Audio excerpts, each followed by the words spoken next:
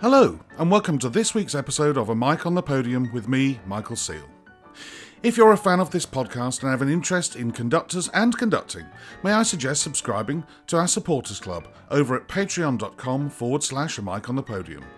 With 6 different levels of subscription, starting from just £5 a month, you can join many other subscribers in enjoying exclusive extra bonus mini-episodes, interviews with prominent figures in the world of classical music, group and personal Zoom meetings, and even the chance to have conducting lessons from myself.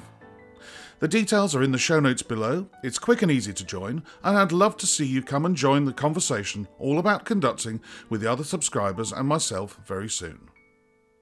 Today, I conduct a conversation with a Spanish conductor who, after playing flute professionally in the UK and Europe, has become a highly successful conductor. He has title positions in Spain, Sweden, Ireland and the US, and has recently been appointed as Chief Conductor in Melbourne, Australia, starting in 2022. It's a pleasure to welcome Jaime Martín. Jaime, lovely to see you and to chat with you today. How are you? Well, I'm very happy to talk to you, Michael. I am very well. I am particularly well today because I am in Santander. Santander is my hometown in Spain. So that's where my parents live. So both, my father is 89 now. So I am very happy. I'm very lucky to be able to spend a few days with them. Of course, I cannot stay in their flat because of all this. So it is very odd to be in my hometown, and I hired an apartment for a few days. And this is so incredibly strange anyway. But so I am very happy to be able to be in Santander. And today, you believe it or not, it's very, very, very sunny. So I'm very happy. It's okay here as well. It's not too cold. It's January because I have no idea when this podcast will go out. It could even go out in the summer. So we'll see. You just said it's your hometown. So you were born and bred in Santander. And I'm assuming that's where you first got involved with music or discovered music. How did it come? Do you come from a musical family? You know, I am the oldest we are 6 brothers and sisters, and I am the oldest. Nobody in my family has ever been involved with music. Not my parents, not my grandparents, absolutely nobody. None of my sisters and brothers. So I am the only one. And the reason I became interested in music is that my father really was, not anymore. I think now he doesn't hear so well, but when he was younger, he really loved music. Actually, my father was the example of the people why we do what we do. You know, he used to buy LPs and listen to music. And in Santander, this is a small town, but in the summer, in August, we had a summer festival. Actually, this still exists. It's going to be 70 years this year of this festival. And when I was 8, my father took me to listen to a symphony orchestra concert. This was the Spanish Radio Orchestra. They played Chaik 5 and pictures of an exhibition. And this was one of the biggest impressions in my life, this concert. You know, until that moment, whenever I saw my father at home watching TV or listening to music, I thought, oh my God, this is boring. I was 8. Why should I like all that? And I was not at all interested. And I cannot tell you, I mean, I was in that concert and suddenly they started. The Chaik 5 was the opening piece. So Chaik 5 in the first half, pictures in the second half. Wow. And as soon as the clarinets started at the beginning with the low strings underneath, I was almost in tears. I loved it so much. Yeah. And when the concert finished, I said to my father, I want to learn to play music, you know. Yes. And so that's how it started. I really wanted to play the violin when I was young. And I love the violin. I used to take the stick of a broom at home and pretend I was playing the violin, put the broom over my shoulder. And at that time in Santander, there was only one violin teacher, and that was a private So you had to pay Yeah. whatever amount of money. And, being the oldest of six, and I really didn't want my parents to spend any money on my musical fantasy. Yes. So I discovered in the town hall, they had a wind band. And if I wanted to learn to play a wind instrument, that was free. So off I went and started playing the flute. So, Wow. and it was complete chance. But, it's funny that I play the flute because when I started to really love music more, by the time I was 11, or that I was listening to music all the time. For me, the violin repertoire was like the best thing. I could sing Sibelius Violin Concerto or Tchaikovsky, Brahms, Bruch, all the main pieces of the repertoire, listen to Korngold, and I remember all these old recordings of Berlin Philharmonic with Christian Ferrat, Yeah. And because Christian had this amazingly juicy, deep, rich sound. Yeah. I remember I was incredibly attracted to that at that time, and I love the violin. Yeah. And for me, the flute was a sad instrument with no strings at that time. but anyway, this is what I did. In the end, I'm very happy I played the flute because although maybe it was not my choice at the moment, thanks to the flute, I managed to be involved in music. So. And in Santander, you said there was a town band. Did you then graduate up to, I'm imagining there might be a youth orchestra or something similar, or even was there an amateur orchestra or something that you could go and join from the band? Nothing like that in Spain at that time. When, I was born in 1965 when Franco was still around in Spain. So I was born in the middle of the dictatorship. And music was not very good thing at that time in Spain. So there was not any youth orchestras. Okay. Actually, I played in the first youth orchestra in Spain, but that was created when I was 18 or 19 later on. So until 1985, 84, there was not any youth orchestra in Spain. So what I did, I started to learn the flute, and then at some point met a very good teacher at the Madrid Conservatoire. So for a few years, what I did is to take a night train every week. So I miss always one day of school. And on Thursday night, I will take a train to Madrid, which left at 11 in the night, arrives at 8 in the morning. I did to be able to have a flute lesson at 4 o'clock with my Madrid teacher, finish the lesson and come back on the same train back to Santander. So it was a long way to have one flute lesson a week, but that was fantastic thing for me, to be able to once a week be in Madrid, allow me also to, sometimes I could stay an extra day and listen to the concerts in the weekend of the National Orchestra, or I remember the first time I heard the London Symphony Orchestra at Madrid. All this kind of thing was like, oh my God, this is so exciting, It was like an amazing adventure. But at that time, I could not imagine I would do anything apart from music.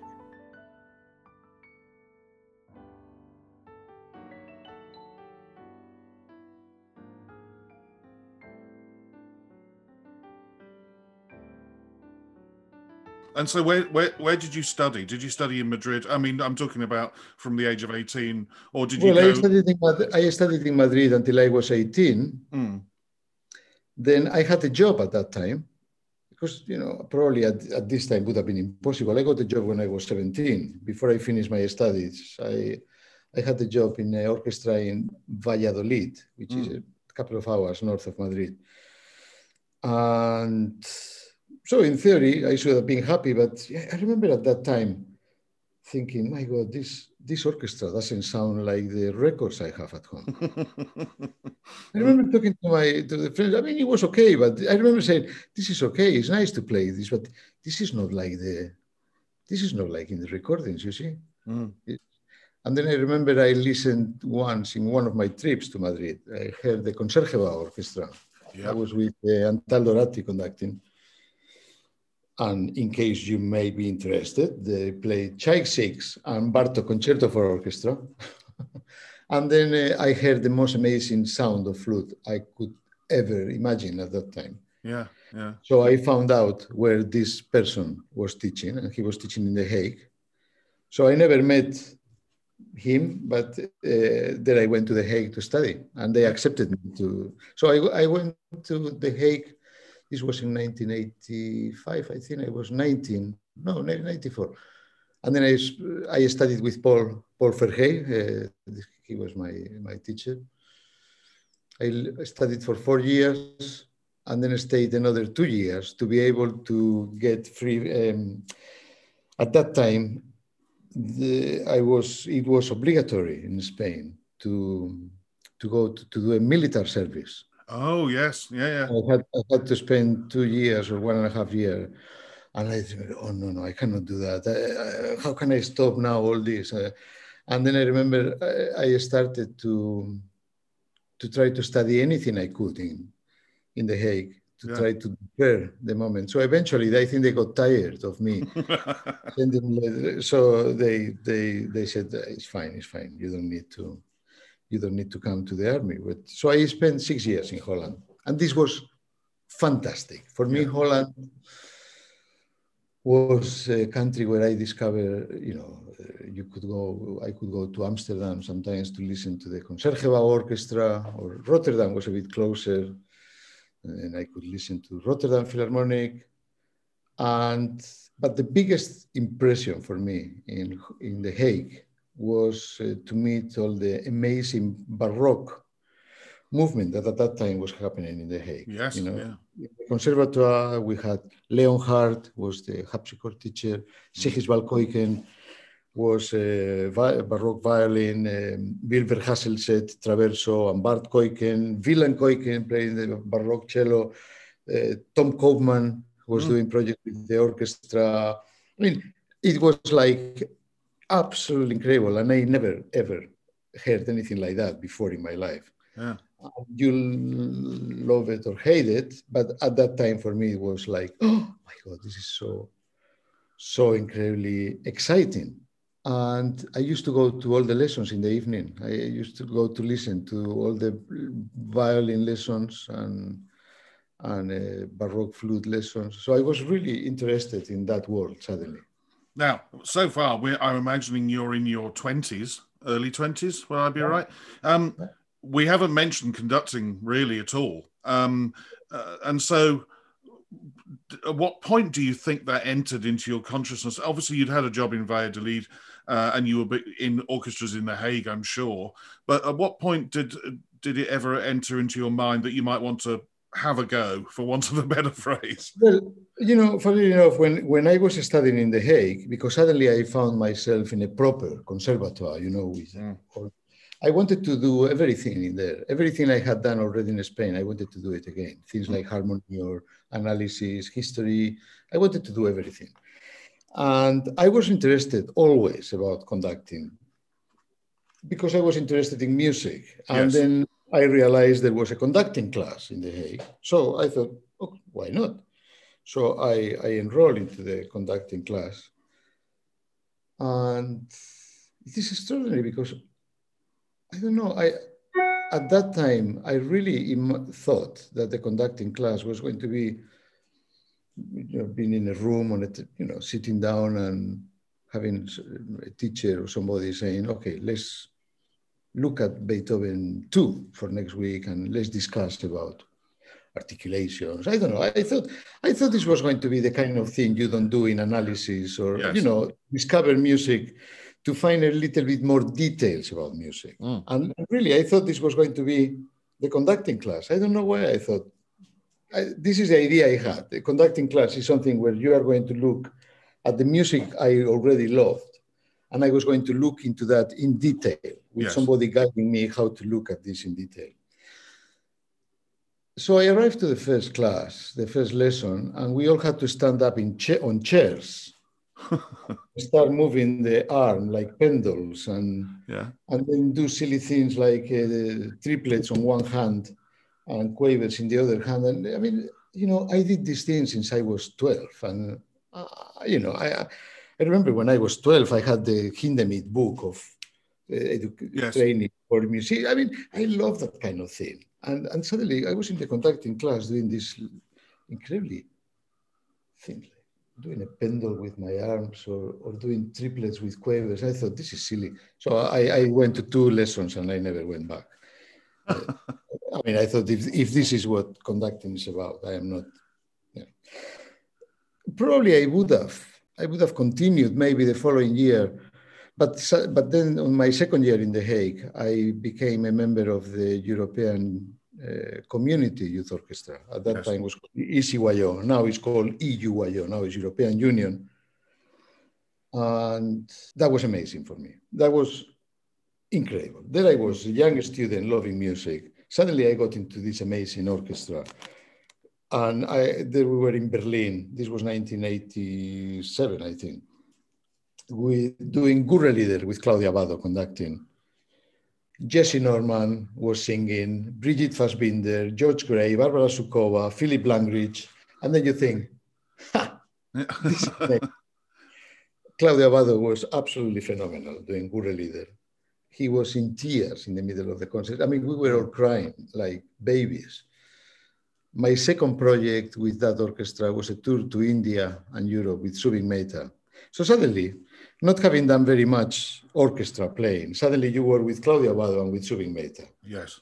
And suddenly to play in an orchestra became like a magic thing that you can be, I am sitting here and I am inspired by these amazing people.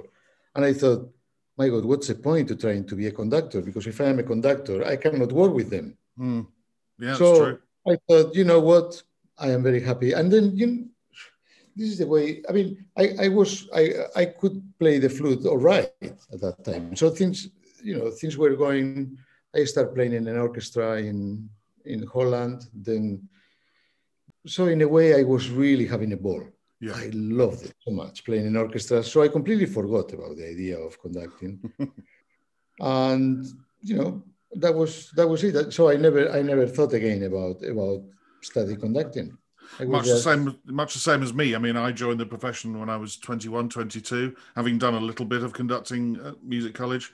And then I just wanted to play for, as it was then, Simon Rattle and people who came and visited. I mean, you go from Holland and then, the lion's share of your flute playing career is Academy at St Martin in the Fields, Royal Philharmonic Orchestra, Chamber Orchestra of Europe, London Philharmonic Orchestra, 4 of the great orchestras of Europe, if not the world. And you probably got to see just about everybody, I would imagine, stood in front of you conducting, which is the greatest class of all, I think. I mean, what do you remember of those years? I mean, obviously they were great years, but who do you remember being standing out as being greats, other than Abbado and Mehta? I mean, that's a good start in itself. The amazing thing is that, of course, Abbado and Mehta, they were a big impression because they were the first great conductors, the first amazing personalities I worked with.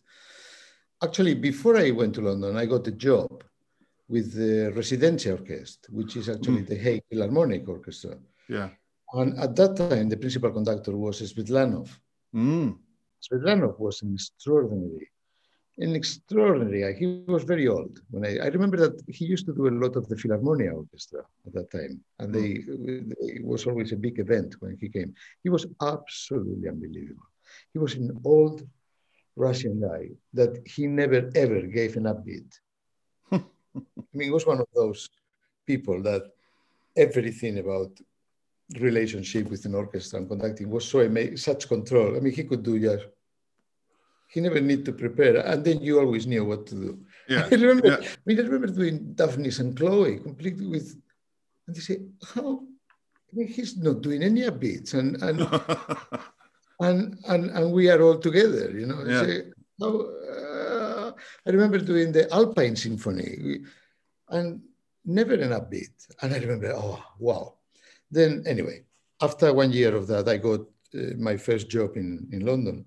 which actually was the Academy of Martin in the Fields. And that was great. I started working with Neville and going on tour, and that was very exciting. Then I got the RPO when Daniele Gatti was principal conductor. And I loved playing with Daniele Gatti. I thought Daniele was a fantastic conductor. I thought he was amazing technique. You can tell he's one of those people that came from the opera theater.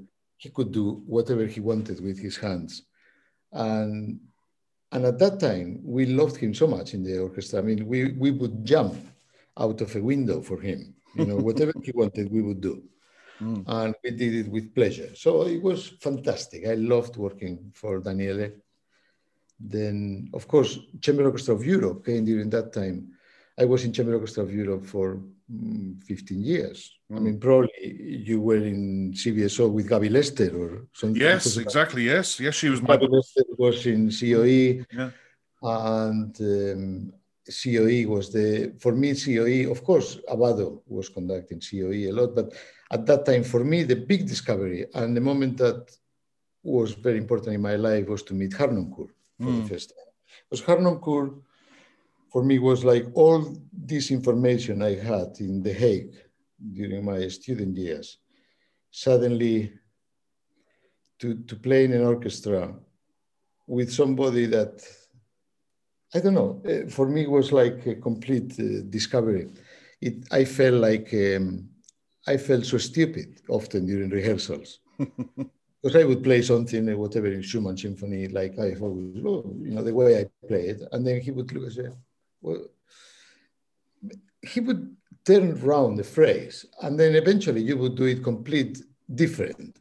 Yeah. And it makes sense. And I remember often thinking, why didn't I think about that before? Yeah. Because actually what he was asking was very simple. Actually, what he was asking is to play what is written. which is often a discovery, isn't it? Yeah. It's funny. But you know what I mean? Yes, absolutely. There are lots of things, that you do because you do. I don't know why. Because you have heard, and I don't know.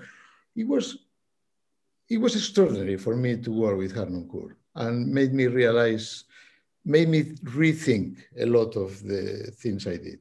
For me, this was like a wow time. Well, it's very interesting that, you're the second flautist who played with COE, who was very influenced by Nicholas Harnoncourt, because I've interviewed Thierry Fischer. Yeah, exactly. Yeah. He was my predecessor. Yes. And he said exactly the same thing. I mean, he talked about meeting Harnoncourt before he first came to COE and then playing Beethoven with Harnoncourt and having his mind blown. And it almost being the start of him thinking about conducting to some degree. I mean, he didn't start conducting until he was a lot later in life. But yeah, I mean, what an incredible set of conductors to play for, and things that, now you're a full-time conductor, you're going to rely on those experiences and use them, aren't you, in the back of your head or in the front of your head? Well, the extraordinary thing with somebody like Harnoncourt is also makes you realize, I mean, what does it mean to be a conductor? I mean, what is your function there? I mean, because actually you can argue Harnoncourt was not a magician of the baton. I mean, It's not like Loring Marcel, that he could do all these amazing things in a very effective way, of course. Harnoncourt didn't have that. But he managed to achieve what he wanted by telling us. I mean, the thing is that there are so many different ways to get an orchestra to do things, and probably no one way is right. I think in the end, an orchestra reacts to somebody's personality, and in the case of Harnoncourt, maybe he was not the wizard of the baton, but we knew what to do. And actually, most of the recordings we did with him are live, so it's not manufactured. It's not. We are not doing every time there is a change of tempo, we are doing another take. No, I mean, what you hear is what we did. So that means that it was well rehearsed, and we felt very secure with him. So actually, it was quite interesting, the contrast of Abado's elegance somehow, have somebody like Abado being incredibly elegant. And then somebody almost rustic like Yeah. Harnoncourt, achieving miracles. So, makes you wonder what. It does. Well, I think that's what's coming over in this podcast is that, you're the 67th conductor I've interviewed, and everybody talks about how different everybody is and, when the magic happens. And as you've said, it's about a relationship between conductor and orchestra, and you can be elegant and they love you, and you can be, I loved your word rustic with Harnoncourt. He could stamp and shout and punch and karate chop and do all of these things to get what he wanted from you, or remind you that that's what you talked about in the rehearsal, and then in the concert he would give you, the open mouth of a crocodile or something to make you play in the way that he'd rehearsed. It is fascinating.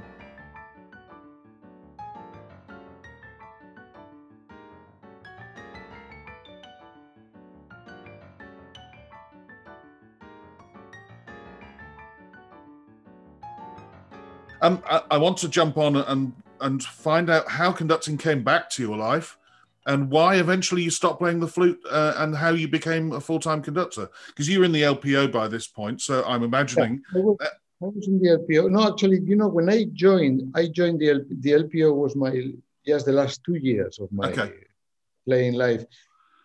Just before I joined the LPO, and in a way, that's why I joined the LPO.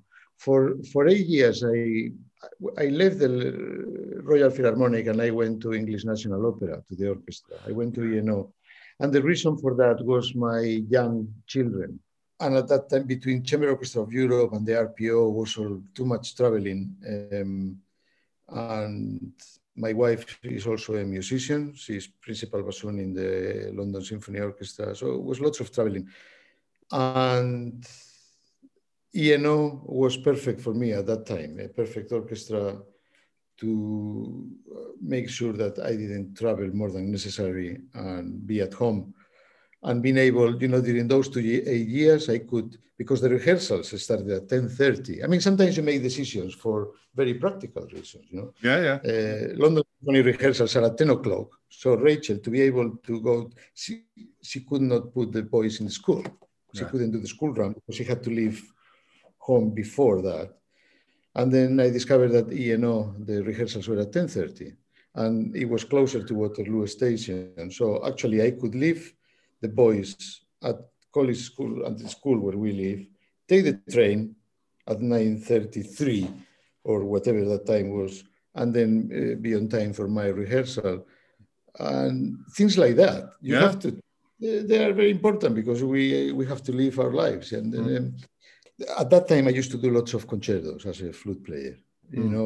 With the academy, I used to do quite a lot, especially with the small band, with Iona Brown, with strings, and we would the Bach B minor suite or things like that. And so, of course, if you are doing concertos with a small orchestra and no conductor, in a way, because you are standing up, even if Iona Brown was the director sitting down on the first violin chair, but you are standing up, somehow you lead a little bit the rehearsal. And I remember when I was standing up with my colleagues, having to organize a rehearsal, I remember thinking that it was not traumatic. I mean, you can take it different ways, that kind of thing. You can be there and say, oh my God, what shall I say? For me, it was, I didn't have a problem not to tell people how to do something, but to say, oh, can we try this again? Or we are together, or would you consider to do this, whatever, shorter or longer? I mean, it was not a big deal. I felt very much like if I would be playing Mozart flute quartets with friends, and then you say, okay, let's try this out. Oh, it's not, let's do it again. That kind of thing, And I remember sometimes joking, people say, oh, well, you feel so comfortable there. Why don't you conduct? But I was thinking, Then I was doing lots of concertos in Spain also at that time with the chamber orchestra I used to play with. And then one of the members of the orchestra, a Novo player in Madrid, said, look, we have a chamber orchestra with people from the National Orchestra, Radio Orchestra. We have a tour. Why don't you come to conduct us? Because it will be nice. Yeah. And then I said, let's do that. And then eventually this guy emailed me and said, look, we have 4 concerts. Okay, will be February, blah, blah, blah. Please, can you give us a program? Yeah. And then, okay, very good. Let me think and I give you a program. And then, so I start going through the repertoire in my mind to imagine doing the opening of, so I start Beethoven 2, okay. So I could not imagine what I would do with my arms to start Beethoven 2. Yes. Okay. Yeah. Mozart 41. So I start going through repertoire and I could not imagine doing a physical thing with my arms. Any Yes. of those pieces, if I had the flute with me, I would say, yeah, let's start. I would be there, puff. I would put the flute, but I could not imagine myself doing any impulse for that. Yes. Yeah. So after 2 weeks of thinking, I just emailed this guy and said, you know what?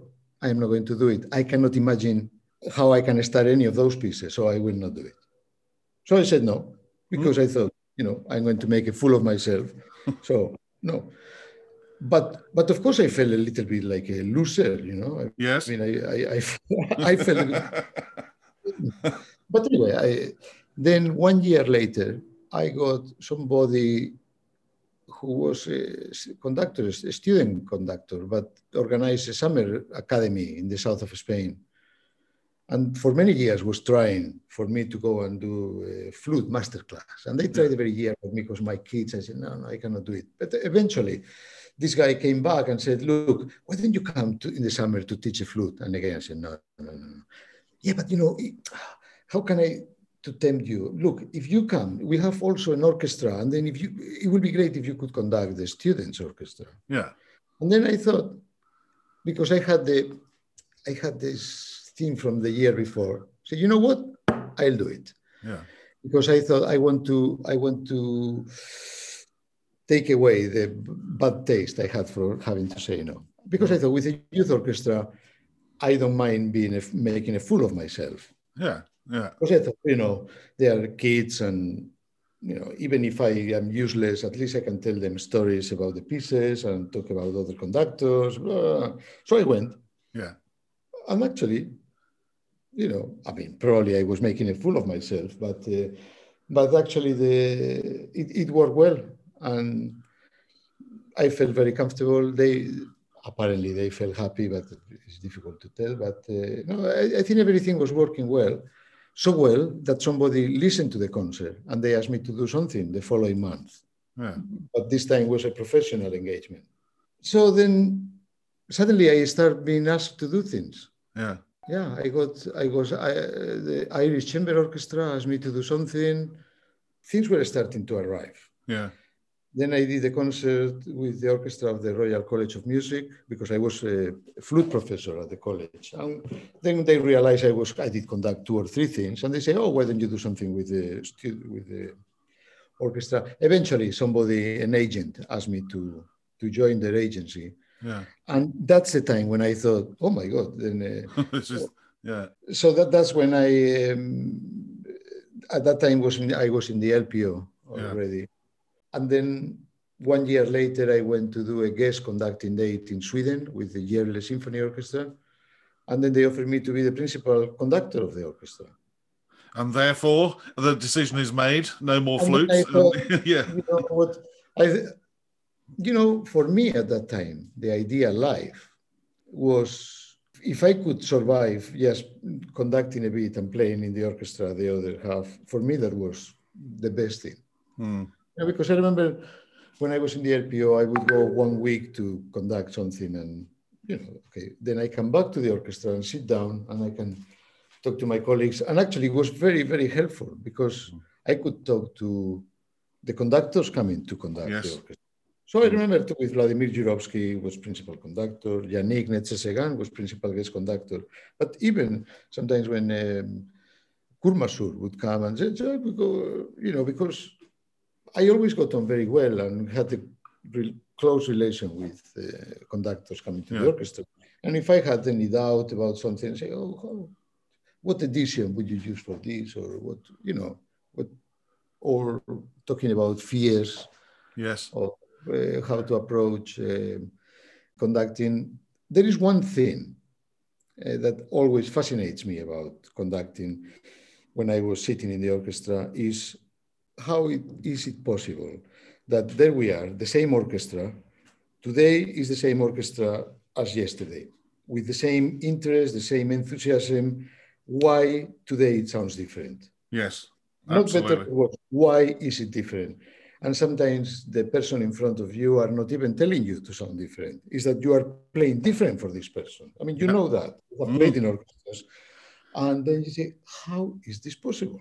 And that always fascinates me.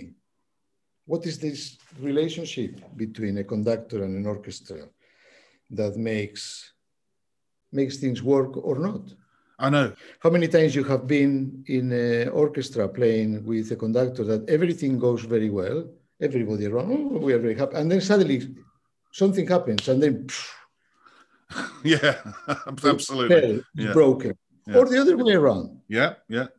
The breaking of the spell sometimes can be one sentence, can't it? It can be somebody uses the wrong words in the wrong sentence, and everybody, they don't turn on the conductor, but that goodwill suddenly might disappear.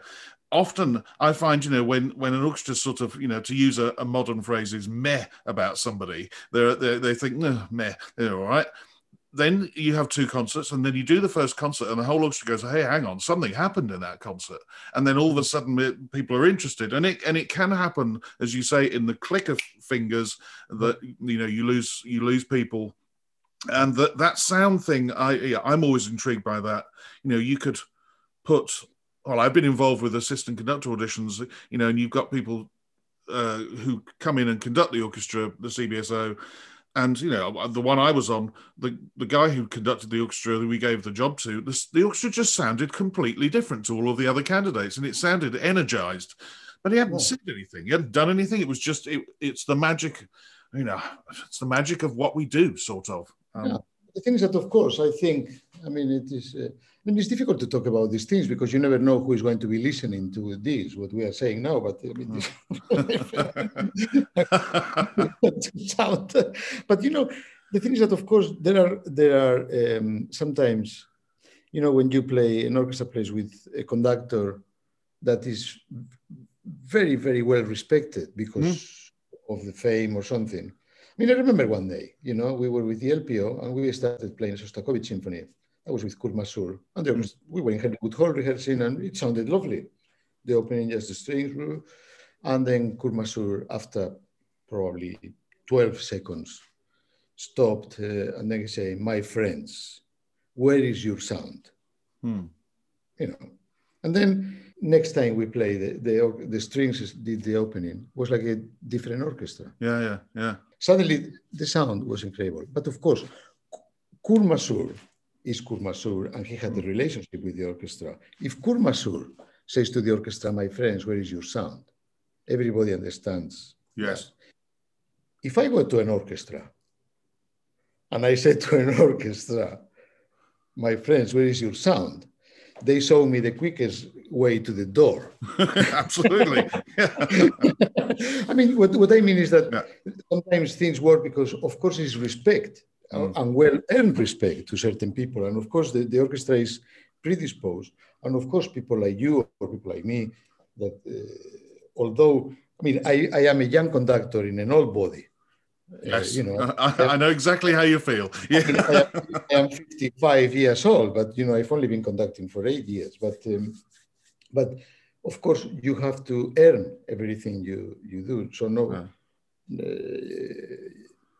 but of course, I cannot use the same tricks as Kurt Masur uses because I am not him. No. And the one thing I realized with the conducting profession, but actually possibly in life in general, you cannot pretend or you cannot even try to be somebody else. No.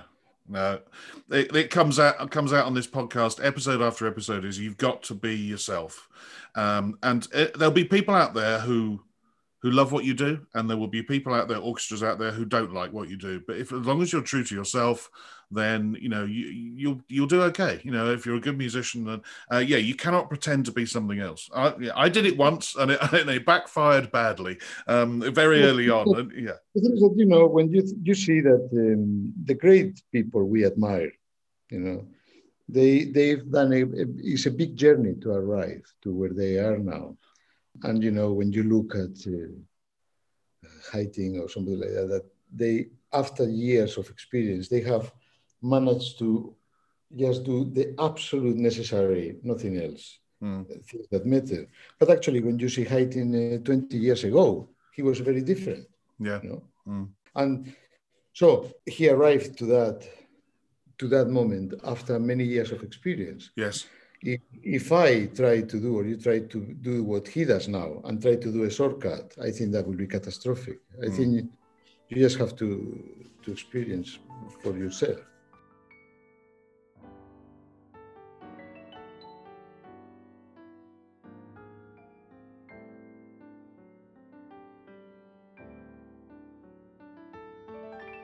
So, I mean, by being yourself, and as you say, Yevle Symphony Orchestra, they wanted you to be principal conductor. You've been chief conductor in the Orchestra de Cadaqués since 2011. And then it's not last year, it's now 2019, two positions, chief at the RTE National Symphony Orchestra, an orchestra I've conducted once, and they're wonderful. And then also music director of the LA Chamber Orchestra. So you do have 4 places where the chemistry has worked and you've bonded with people and you can do your things. I really wanted to just pick your brains to see, coming from the London orchestral rehearsal speed process, you know what I mean, and the fact that RPO especially, you never have any more than a 3-hour rehearsal for a concert, hardly ever, maybe for a prom, but it's all done on 3 hours. Did you find it difficult at the start to change the pace a little bit? When you went to Yevle, I'm sure you probably had 3 or 4 days rehearsal before the concert. Dublin's a little bit more like England, but then Cadaqués and LA, you probably had different amounts of time. How did you find that adjustment in speed of rehearsing and speed of learning? Well, first of all, there are what you are saying about the RPO and no rehearsal. I mean, it is true that in the UK, orchestras tend to be, it's not very much rehearsal time, but the RPO at that time, and things maybe are different. It is true that we did lots of 3-hour concerts, but actually when we played with our principal conductors, we always rehearsed. Yes, Always. Doesn't matter if it was a prom or it was whatever, but if we were with a legati or with... even now people tell me, oh yeah, because in England you never rehearse. And I say, it's not true. Because with the CBSO, CBSO was always rehearsing. Always rehearsing, yeah. And rehearsing, you will have 3 rehearsals or 4 or whatever. In the LPO with Vladimir Yurovsky or with Yannick, we never have less than 3 rehearsals in general, and very often 4, if not 5 sometimes. So actually it is this idea from, I want to say that because sometimes people think in the continent that in Britain, the orchestras don't rehearse. And although the musicians in the UK are incredibly quick, I think people enjoy rehearsing if it's for a reason. Yes, that's true. Yeah. No, I was really sort of thinking about the fact that, the process, for instance, you're right. The CBSO or an LPO concert under the music director or the RPO under the music director will have probably about between 10 and 12 hours rehearsal before you get to the concert. It's no different in Yevle, just that you will maybe have 4 on a Monday, 4 on a Tuesday, 4 on a Wednesday, and 4 on a Thursday. Exactly. It's a different, yeah. And actually, I love that in a way, because especially when I was at the beginning, and even later on, I think to rehearse is a way to get a connection with the music. But I am not only saying that from the conductor side. When I was in the orchestra, I enjoyed to get to know the piece. Actually, most of the concerts I did with the RPO, the out-of-town concerts, with one rehearsal and a concert, I remember that as a nightmare. Yeah. I remember one of my first RPO concerts. I remember we had to go to Cardiff to the concert, and it was at the beginning. I was not that experienced as a flute player yet, and then suddenly we were there with Orwell Hughes, who was conducting. And then we had Don Juan, Strauss, and then Rachmaninoff, Paganini variations, and Chaik 5. Yeah. on 3-hour rehearsal. I've never played any of those pieces in my life. And I remember the rehearsal started with Don Juan, and wow, before I realized the piece was finished, and I thought, my God, what was going on here? Yeah. And then suddenly the rock pack, and actually it's a very difficult thing for the flute. Then we started Chai 5, and the conductor said, you know the piece, see you in the concert.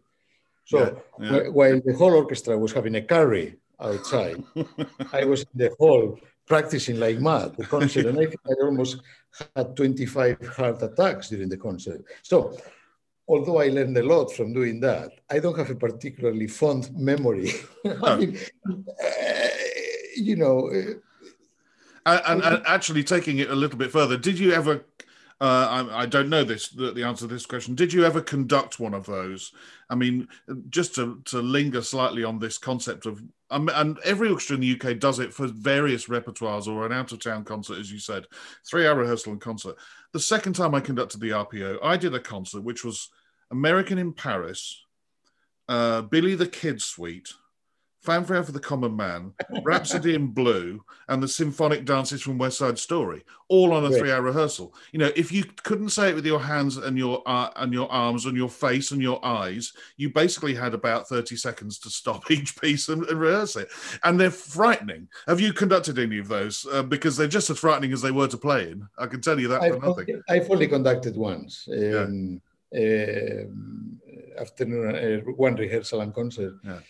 That was the first time I did the LPO, but that was the last time. I mean, I've conducted the LPO many times after that, and after that we had normal rehearsal time. Yeah, but that was my first time. That was like I did my last concert as a principal flute of the LPO in November. I don't remember the year. That was with Yannick Netsegan conducting. We were doing Heldenleben. That was November. So, and we did the speech, goodbye, and then the following January, I conducted the orchestra for the first time. It was an out-of-town date, and we had one rehearsal. We were doing Everybody's Overture, Mozart Clarinet Concerto, and then Eroica. Yeah, British orchestras can do that, because it's amazing. I mean, that's the one thing I am amazed about. Orchestras in the UK, that is just phenomenal how people have this ability to also to receive information, Yes. I mean, if a conductor, somebody says, at the beginning, this, whatever, a little comma here, people remember that for the rest of the piece. So this will be applied to every time this kind of pattern comes later on. So it's absolutely fantastic. But it is. I mean, the program I did with the LPO in one rehearsal was easier than yours, because when you are but if any orchestra can do your program with all this music in one rehearsal, that's the RPO, because that would be, I can imagine that this is the kind of music that absolutely they will play like, wow. Yeah. Oh, absolutely. But I mean, for those who don't work in the UK, they're the sort of things you get to do. The first time I worked with your orchestra, the LPO, your last orchestra, was again a very similar thing in Eastbourne when they have a series there on a Sunday. And, I did the Tchaikovsky Serenade for Strings, Sanson's Second Cello Concerto, and Dvorak 8. And it was one of those where you just think, right, I've got 3 hours. The Sanson nobody will know because they've all played the first concerto, but never the second. The Tchaikovsky is always legendarily difficult. So I'd better leave about an hour to do Dvorak 8 because they'll all know it backwards. And fortunately, the tactic works. But that's what it's like. One topic that every conductor has answered my question on, and it's the last thing I talk about before we go to the 10 questions, is score preparation. When you come to learn a new work, or be it contemporary or a piece of standard repertoire you've never conducted, do you have a plan? Do you have a system? And are you a writer of things in your scores? Do you scribble away in various colours like I do? Or are you like lots of other conductors who write nothing in and seem to absorb this stuff like by osmosis? How do you go about it? Well, I put lots of things on my scores, not on different colours. It's all with my very thick pencil. But I think the first thing I try to do when I going to learn a new piece is to try to read about to try to put my head as close as I can of the context of this piece, the context in the composer's life or in the particular city or a particular moment in history. I think that really helps me to start imagining, what kind of mood the composer had at that time. And actually, my preparation with the score, when I have a blank score, what I try to organize, apart when you start looking at the harmonies and the development, but I try to have a very clear idea of where do phrases start and finish. I like to have that just to get my head round, to get I mean, it is extraordinary because probably happens the same to you. It's very rare for me to conduct a piece that I have not played. Absolutely true. Yeah. It's very rare. So that already is a huge advantage. Yeah. It is. It's something I thank myself every time something comes around. You think, well, I remember playing this, but it's only contemporary music, or something. Contemporary music is different, but when I say it's an advantage, I think it is. Of course, even if I haven't played the piece, you sort of have heard it once sometimes and know how it is constructed. But I find very interesting when I am conducting a piece, and I have experience of having played this piece, is that through the experience during rehearsals in the past or whatever, you get to know which things are possible or what things are not possible or what particular things are difficult. Because as you know, there are things that you think this is going to be okay, this is going to be easy, and actually suddenly becomes very difficult. Or the other way around, things that you think this is going to be very difficult become, actually, this is not so difficult. The one thing I try to make very clear in my mind before I conduct any orchestra or I study a piece is that in any reasonable orchestra, most orchestras actually, can play this piece without a conductor. This is what I try to tell myself always, because I am not there. Actually, the orchestra don't need me to do this. Because actually, any orchestra can do that nowadays. I mean, maybe Rite of Spring will be a bit more complicated sometimes, but it's still possible. Yeah. I've seen it. Rite of Spring with no conductor, it can work very well. So, and for me, it's very important to think that before I have a piece, the orchestra can play this piece. Yeah. So my job is not just time beating. 4/4, 3/3, 3/8, 5/8, because the orchestra absolutely can do that. My job is something else than that. It's not. I mean, my aim if your aim in the piece is just not to get lost through it. Yeah, you're in big trouble. But I think during the preparation of a piece, for me, sound is very important. It was very important as a flute player, and I think it is very important for me now as a conductor. I think the kind of imagining sound in my head, I think that's almost an obsession.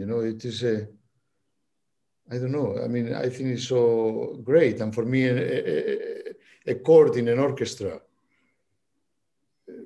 it will be so different sound if how the voices are distributed in the chord. Yes. And for that, I will be eternally grateful to a masterclass I saw at the Royal Academy of Music many, many years ago with Alfred Brendel. When there was Alfred Brendel in one piano and the student in another piano, and we were in a small room. And then the student was fantastic. It was really very, very good, playing a Beethoven sonata. And then at some point, Alfred Brendel said, but have you thought, look, and then he played this chord. And then suddenly it sounded like it's not a better or worse piano, it's a different instrument. the sound was, but on a piano, you think a cling, but it was extraordinary. And actually, when you had such clear explanation why the sound was different, is because the problem on what you are doing here is that you are not distributing the notes in the chord in the right way. So, look, here is the dominant, the third. So basically, the third finger has to be a little bit higher. The second, so basically you had to micro adjust, which sounds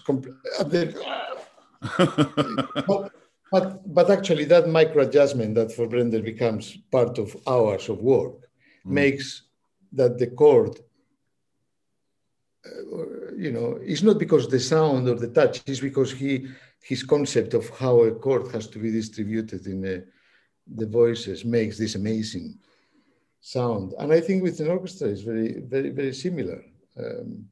And of course takes time and sometimes takes courage. Yeah. Well, when there's 80 or 100 people and you've got a chord, you've got 80 or 100 fingers, well, maybe less, but you know what I mean?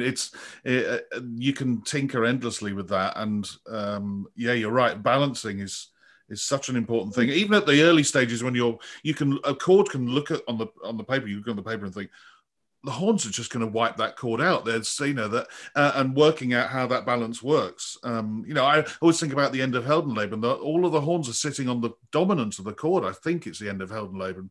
You think, well, that's never going to work as a balance, but it does because of how everybody else sits on the chord. But yeah, it's a very, very important thing to do when we're studying the scores. Yeah, and then in the end, it's question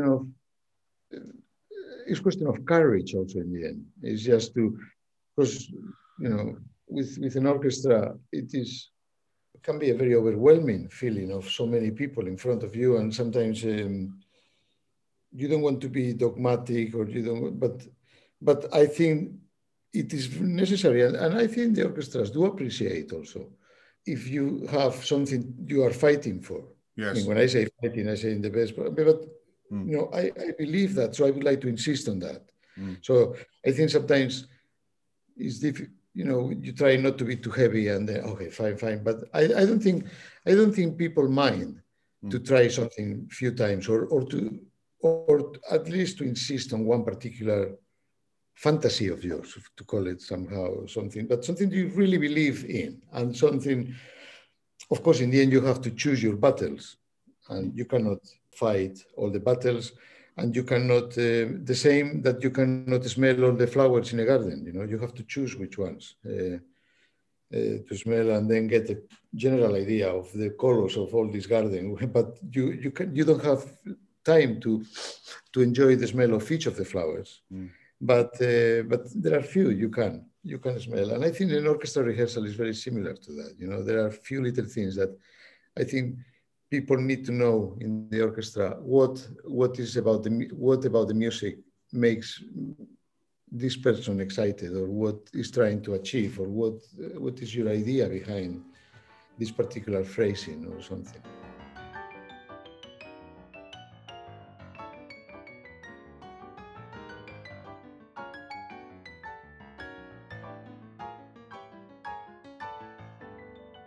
Jaime, it's 10 questions time, and as ever, it's time to start with, what sound or noise do you love, and what sound or noise do you hate? I love the sound of birds early in the morning, and I hate the sound of building works next to the hotel room early in the morning. If you had 24 hours free, what would you spend it doing? I would like to spend it doing absolutely nothing and not plan for it, but preferably I would love to do a walk or to do a bit of, but the best thing is not to have a plan, not to have an interview at 4 o'clock and a Zoom call or whatever. If the day is off, I will be so happy and it will flow. But to have not a schedule for the day. I agree. I love not having schedules for the day. Thank you. So that's all I want. So sorry to disappoint you today, but I've been getting you to come on the podcast. Today doesn't qualify as a free day. The next one, you can have more than one. Who would be a favorite conductor of yesteryear? Well, for me, I think I would go for a combination between Kleiber and Harnoncourt. Well, what a combination that would be. I mean, the use of language alone that those two conductors had in rehearsal about how to get their point across, the use of metaphor. Yeah, wouldn't that be amazing? Both create images on people's minds. And I think, And I agree with you, because in episode 50, somebody else interviewed me and I gave exactly the same answer, Kleiber and Harnoncourt. So, really? Yes, I did. Yeah. There you go. A more difficult question, and a question that some conductors particularly don't like. Who would be a favorite current conductor or conductors? Well, in this piece of paper, you say here, favorite conductor, conductors, not yourself. And this is a question I would politely decline to answer. Fair enough. I think you might be the first person to decline. I think some people have said it's difficult to give an answer because they find it very much repertoire-led. If they wanted to listen to Bruckner, they would listen to, I don't know, Yannick, or they would listen to Andres Nelson's or whatever. But yeah, I would prefer not to. Not to answer the question. What is the hardest work you have ever conducted? Absolutely, with no doubt, Tchaik 4. Ah. And the reason is because I was not expecting it to be difficult. Yeah, well, yeah. Because I had played Tchaik 4 1 million times before that. And I really thought, this is fine. I mean, what can be the problem? Yeah. I have conducted Rite of Spring, Petrushka's Machine, things that are diabolically difficult in that kind of sense. I have never found myself as worried in a rehearsal of Tchaik 4 but luckily I learned very quickly. Then I did Tchaik 4 again later on, a few years later, after I got rid of the depression. I didn't expect that it was going to be hard, and it was. And was that mainly the first movement? I mean, I remember the first time I conducted the first movement. The first movement. Oh, God. The rest is easy. First movement. Yeah. And I was not prepared for that. I was not prepared for being difficult. Actually, in a way, because I know it. This is the kind of piece you can play with no conductor. And suddenly I thought, how can I be so useless? Anyway, there you go. When traveling abroad to conduct, what item could you not leave home without? Without my Kindle. Yes. And I tell you why. When you travel on your own conducting, you undoubtedly, you have to eat alone in a restaurant sometimes, And it's something I am learning to do that. But sometimes you feel very intimidated eating on your own in a restaurant, because in most restaurants, especially if it's a little bit nice, there are 2 people, 3 people, 4 people eating, having a lovely time. And then there you are on your own. And then you feel a little bit, because people are looking. And in the past, the only way to survive being in the restaurant on your own was with a book. But you remember that with a book was terrible, because you had to put the flower pot or the salt thing or anything, because of the pages kept closing or open. And it always was a mess. You didn't know what to put in the book. And Kindle really made that possible. So thanks to a Kindle, I can be happily on my own in a restaurant. What is the one thing you would change about being a conductor? I would like for an automated program on a computer that could organize the rehearsal orders for me. Oh, brilliant answer. Yeah. Or something, because sometimes, orchestras, they want to know the rehearsal order for something is going to happen in 13 months' time. Yeah. And they want to know exactly at what time you are going to do the piano concerto. And actually, I don't know if I will be alive next year. And I have to make decisions sometimes about Oh, that's a wonderful answer.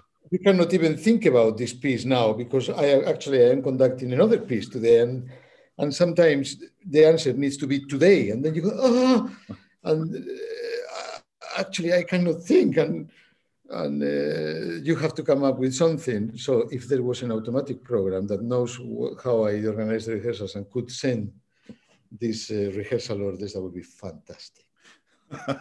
And there'd be a lot of people buying it as well. Oh, I hate that. Jaime, I hate that as well.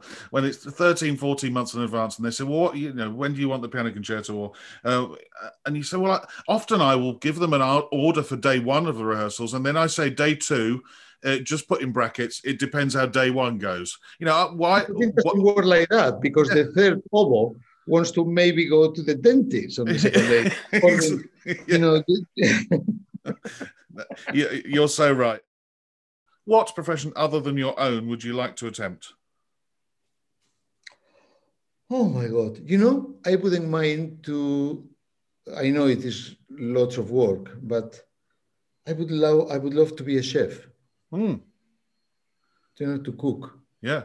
I like cooking, but sometimes I have this fantasy that I would like, but the only problem is that when I see TV programs about kitchens, and it's such hard work and very stressful. But anyway, no, I would be very fascinated by that.